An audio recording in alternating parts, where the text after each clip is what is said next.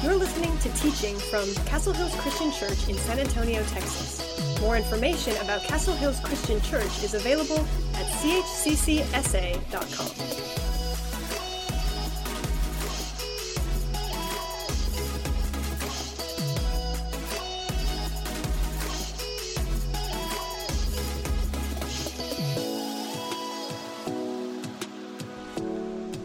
In middle school and high school, you quickly realize that there's a coolness food chain.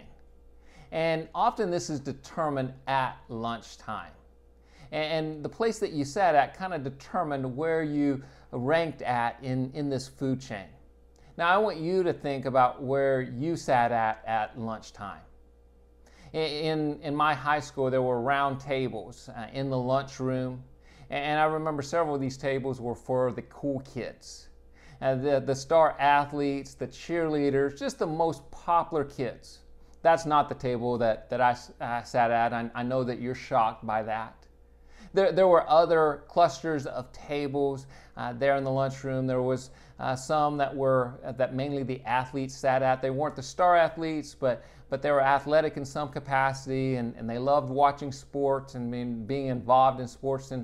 And then there were other tables that you had your band and your choir and your fine arts kids that were extremely talented. There was a table that you had kids who were just super intelligent. They would be talking, and half the time I didn't understand what they were talking about.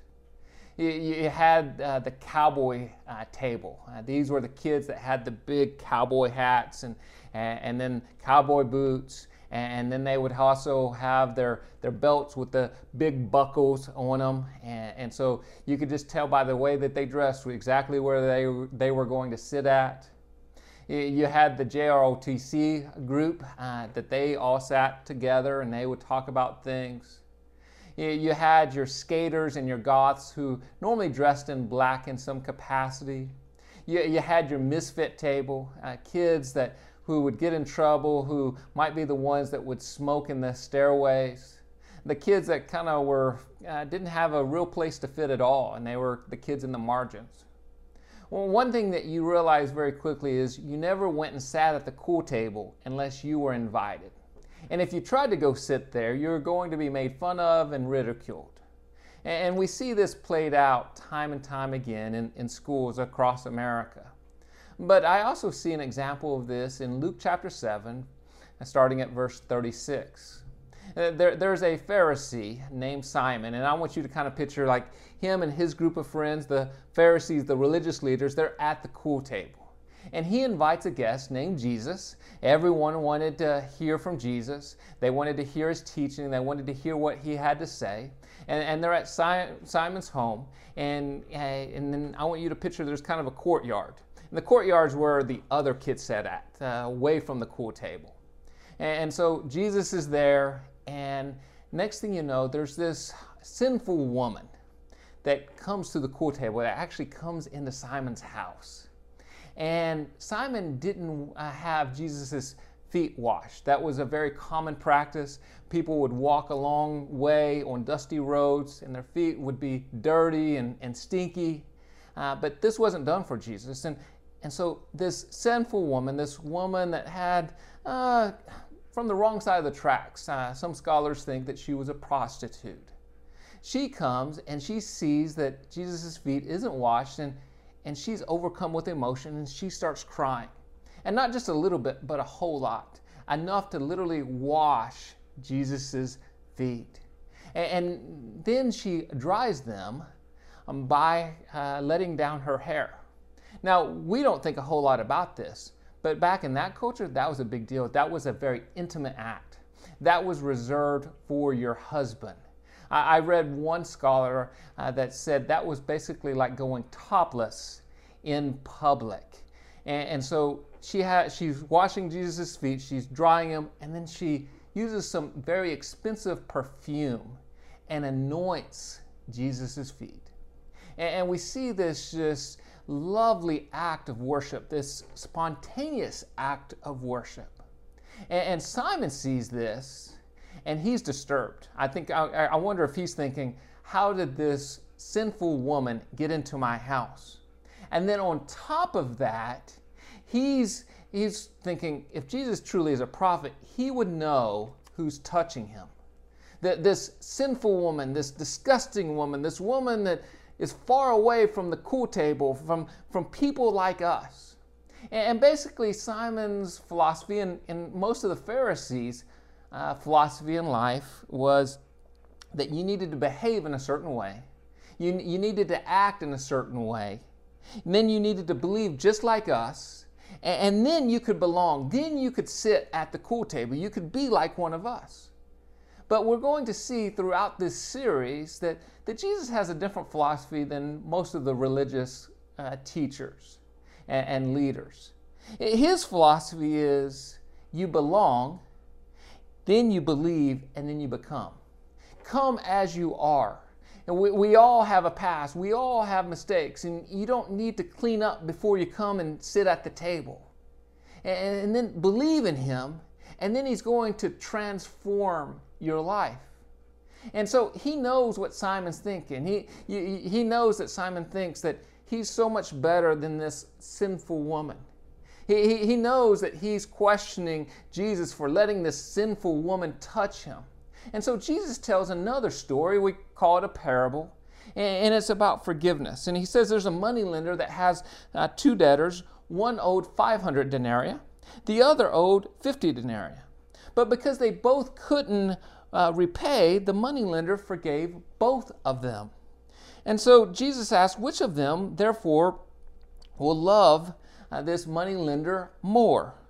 500 denarii would have been about 2 years' wages. 50 denarii would have been about 2 months' wages. Simon knew the answer. The one who had been forgiven more would love more. And Jesus said, you are correct. You know, when we received forgiveness, our natural response is thanksgiving. And your worship is basically giving thanksgiving to Jesus for what he's done for us. As I look at this story, I want to be like that sinful woman where I just worship and I just pour out my heart. But if you've been a Christian for very long, and sometimes we find ourselves a little bit more like Simon. We can kind of go through the motions of worship, of what worship is kind of looks like. I remember I've been a Christian for a very long time, started going to church basically as a baby. And if you grow up in church, you learn that there's kind of like a worship checklist. This is what worship looks like. You want to come to church and you have this corporate worship. And so worship is coming to church, and you come into a worship center, and this is where worship takes place. And then you sing. And especially in the 90s, when I was a teenager, I learned that true worship, you had to do hand motions when you're singing. I mean, we would do all kinds of hand motions, and we had to move. And I remember going to CIY, these camps that truly transformed my life. But I remember it seemed like every time that we worshiped, we were doing hand motions, and that's what worship looked like.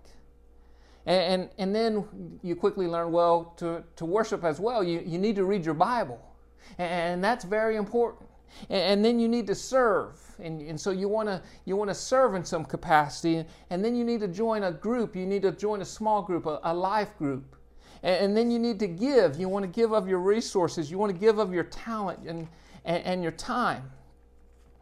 And what I realized after a while is all of those things are really good things. You can give, you can read your Bible, you can pray, you can sing, you can come to church, but you don't always worship. Sometimes your heart can be far away from God as you're going through the motions. And those can just be rituals.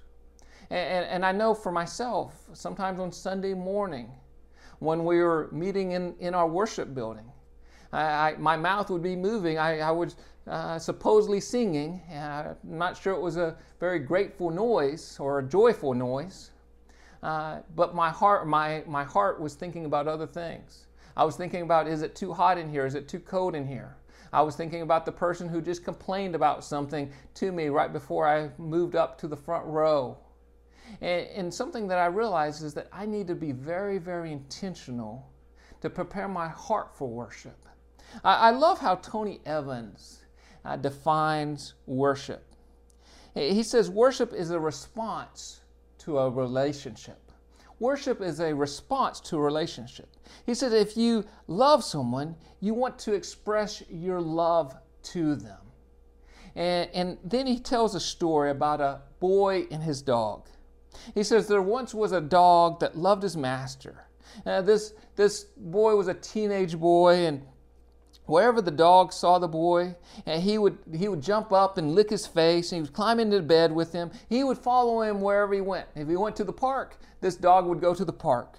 If the boy went to the bus stop, the dog would wait at the bus stop all day long until the boy came home from school. Now, why did this dog love this boy so much? And why did he have this unquenchable love for his master?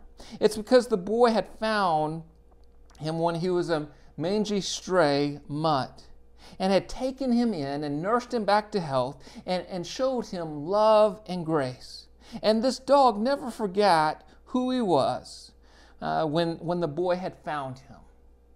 And so many times I think that we take Jesus for granted. So many times I think we just kind of go through the motions. Sometimes we just read God's word and it just comes words on a page. But we forget that we too are like that sinful woman. That Jesus found us, and he tells us that he found us, and he forgives us, and he shows us grace. And he all of a sudden transforms our life. See, worship isn't just a Sunday thing. Well, worship is a lifestyle. It's a response to a relationship with Jesus. And so, yes, you can worship Jesus in song. You can worship Jesus by reading God's word. You can worship Jesus by praying. You can worship him by giving. But we also have to be cautioned about not just going through the motions. We need to be intentional. And there's going to be times in our life that we're going to do some things that just don't make sense. Just like that woman that came into Simon's house and anointed Jesus' feet.